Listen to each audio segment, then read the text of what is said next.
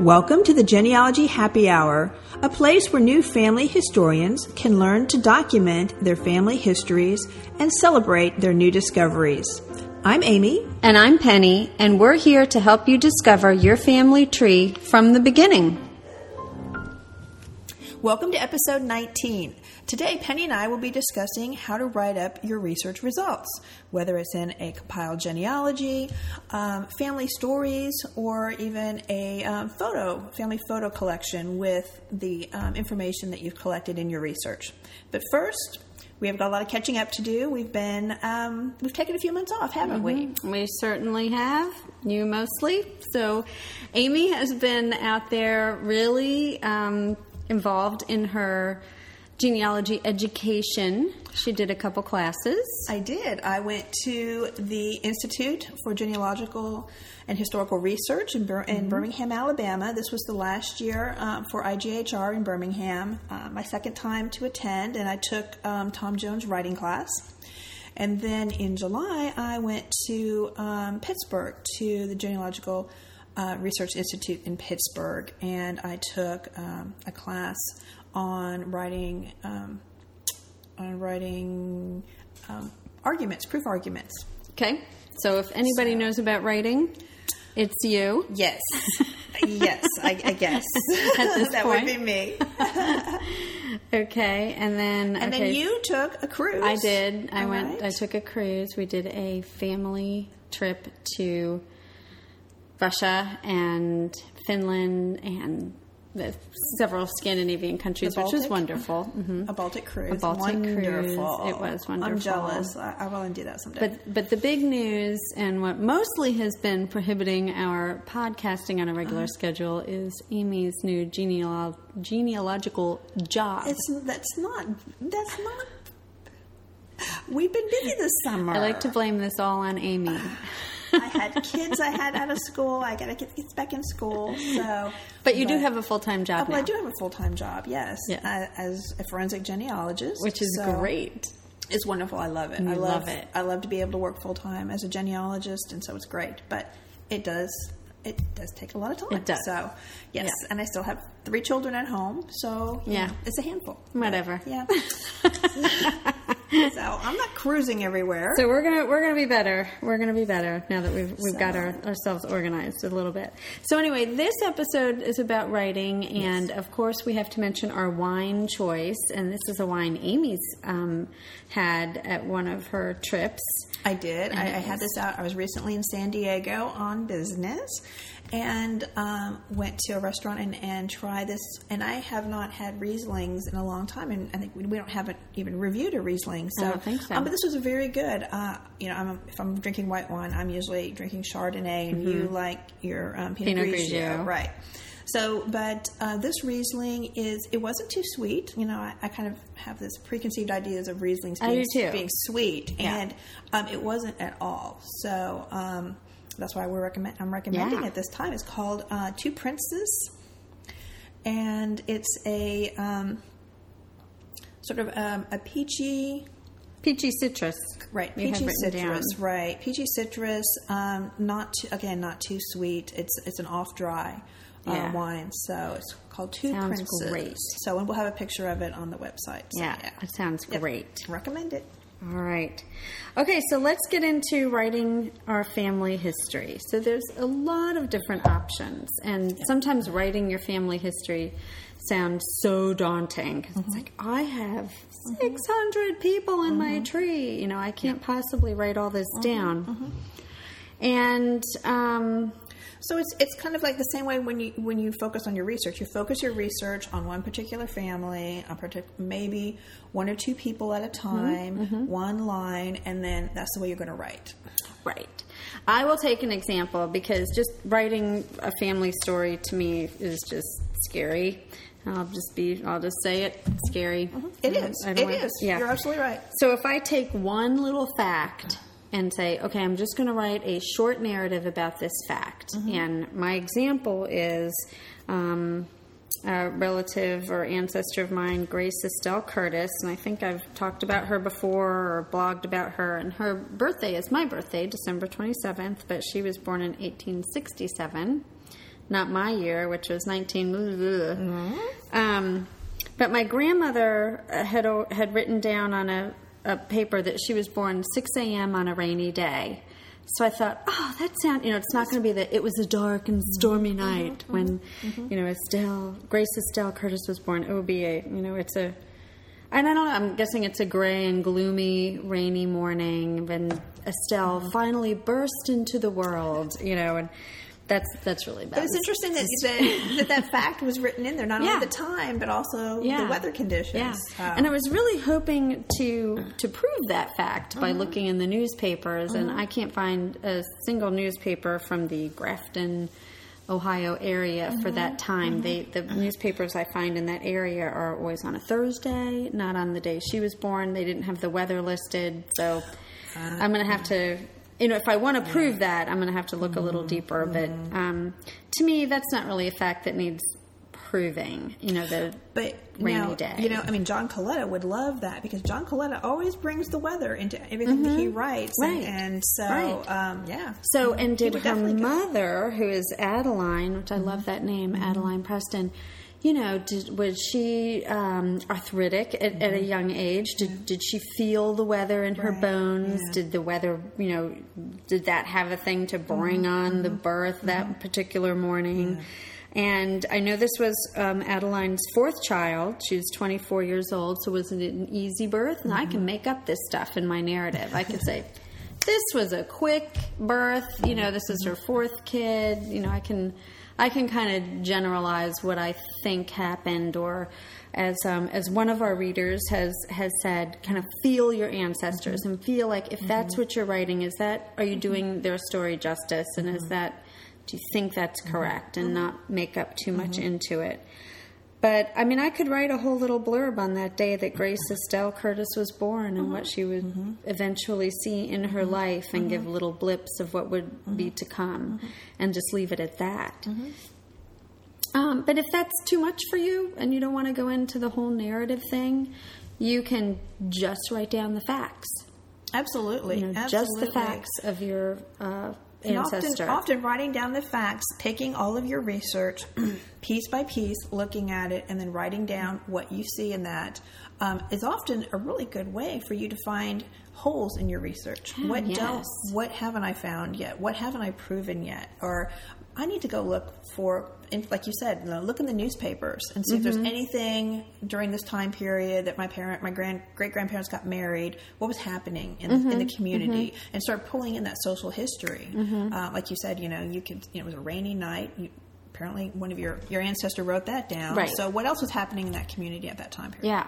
Yeah. Was there so much rain? Was it torrential rain for days and days that there was flooding? Could have been, right. So, and even if they only have weekly newspapers, look the week before and the week after, and then kind of maybe gauge an idea of what happened then that week. So yeah, and a lot of times your computer program, whatever it is you use, I use Roots Magic, will do a narrative for you with whatever facts and notes you have put in. You can do a report. I can't remember what the thing is on Roots Magic, but there is a report where it'll formulate all your facts into sentences, so you don't even have to do any of the work. It'll do it all for you. Right. Or at least that's a good place to start. Look at the report that the software kicks out, and then build on that.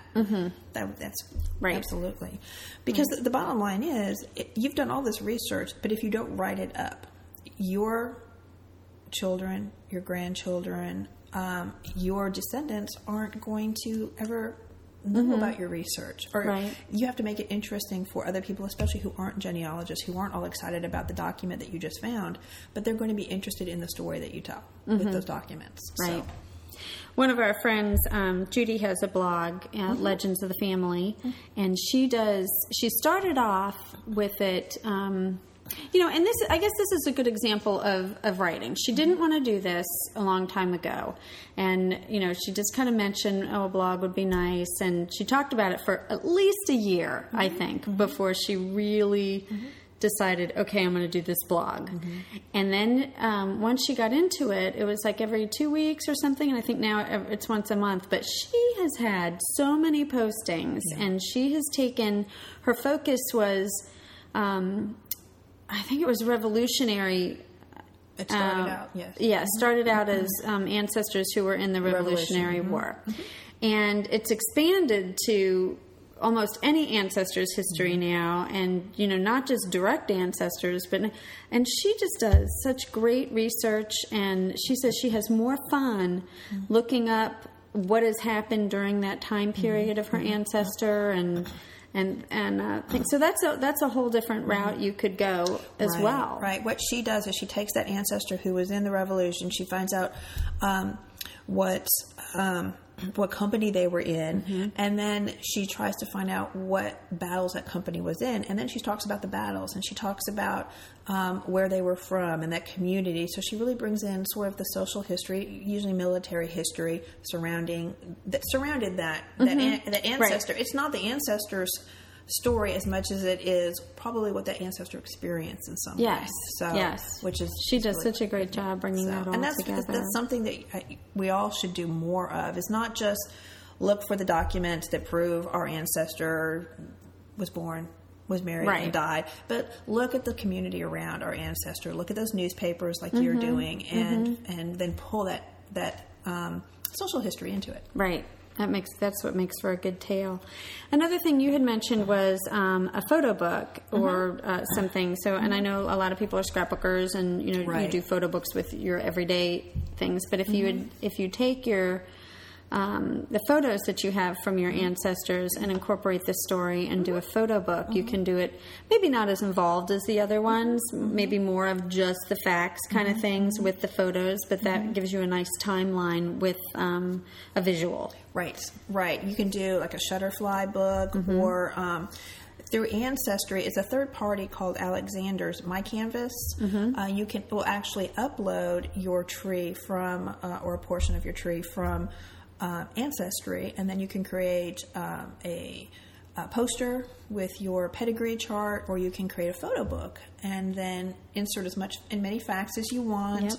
And I think you can even do footnotes in there too, which of course we're going to talk a bit more about citations, but bring those family photos in. That's going to create more interest, especially for your family members who aren't into genealogy, but might be interested in looking at some family photos. And then you put those facts, that research, you weave that research into and that's the photos. Yes, and that's also a good time to put in maps or pictures of the city that are vintage, which you can find anywhere online. Or it's crazy the amounts of things that you can find online about the city that your ancestors lived in, and incorporate all of that into that photo book. Absolutely. Look for photos of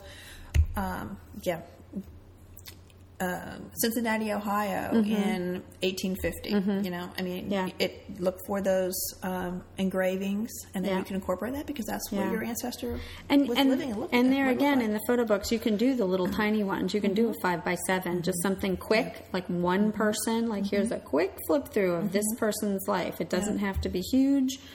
But, at least you've knocked something out, and you can say, hey, I did this. Got one person done. Right. Yes. I've researched this family, usually, this couple and their children completely, and that's a little book. Here it is. Yeah. Here it is. And also, when you're doing that, like you just mentioned a little bit before, I was talking about the citations. We're so big on that.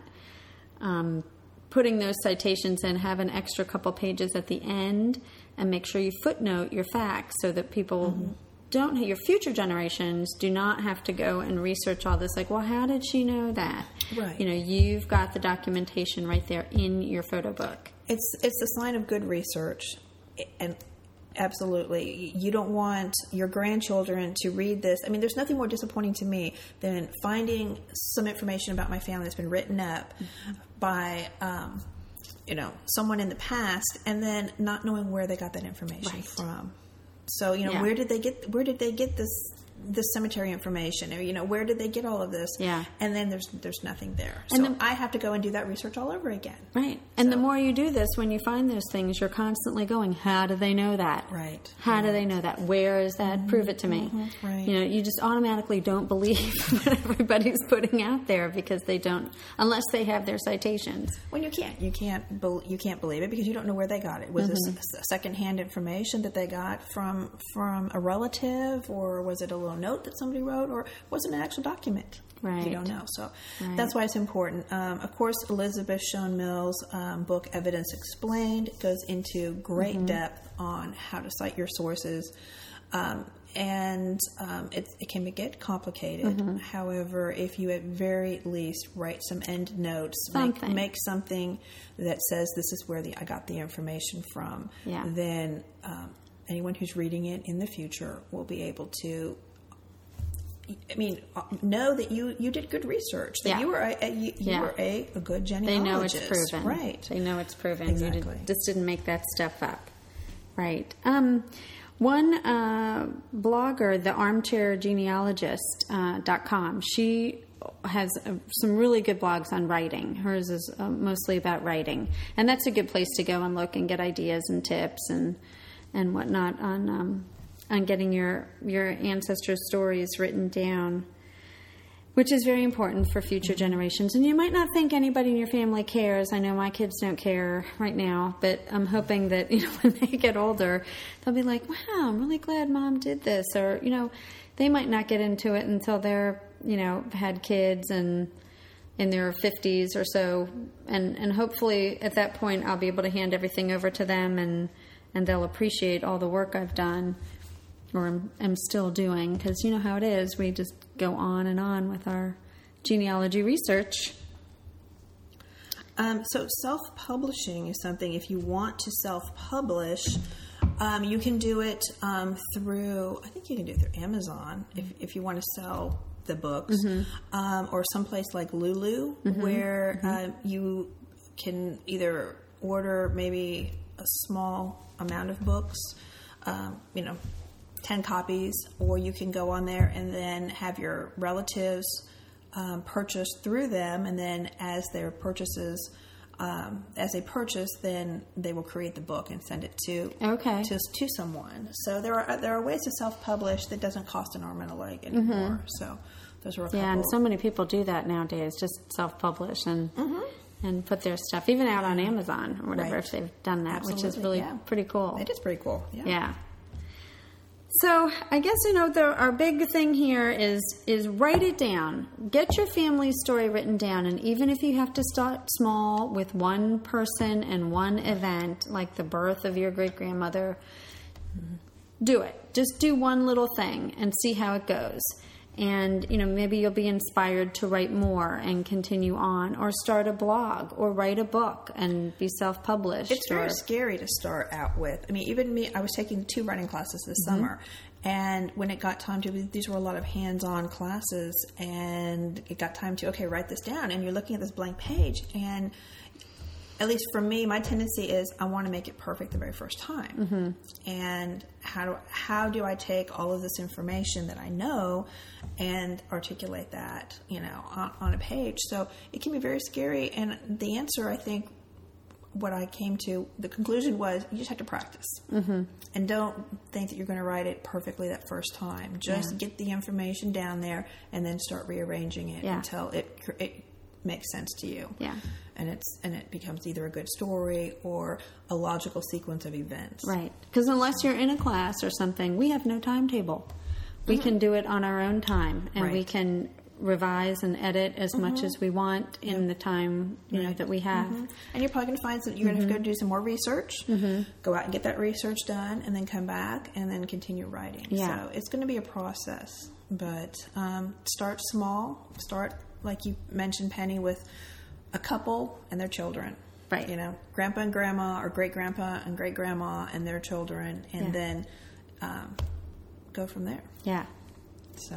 And we would love to hear about your writing experiences. If you've done something big, done something little, never tried it but are going to, whatever. We would love to hear from you and hear what you all are doing with the information that you're researching. Absolutely, yeah. If you have any tips, any tricks, any advice for other genealogists out there who are ready to write down their research or encouragement, that would be great. Yeah, including us.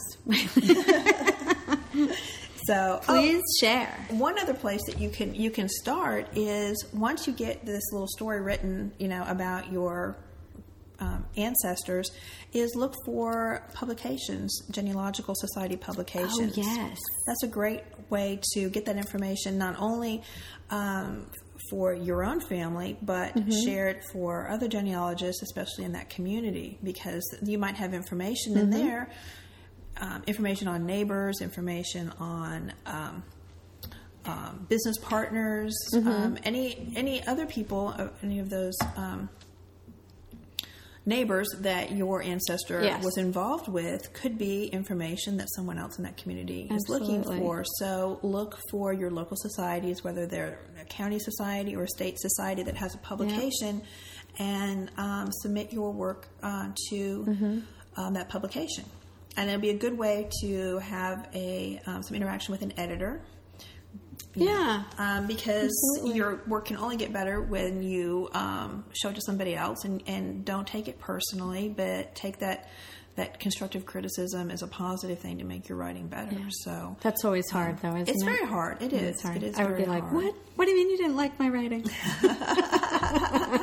You can't think of that. But you have to look at it from their experience at this, and you need to take that feedback, rewrite, and submit again, and your writing will be better. So yeah, for sure. So that's a good way to again get that your research out there to the public. And I know because you're going for your certification that's very important to you. And to me, the writing is just making sure generations know their family stories. Right. So we have different. I have no goal to publish, and you do have a goal to publish. Right. And I know some of you out there will have a goal to publish, and some of you won't, and we'll just be like, "Hey, I just want to write it down."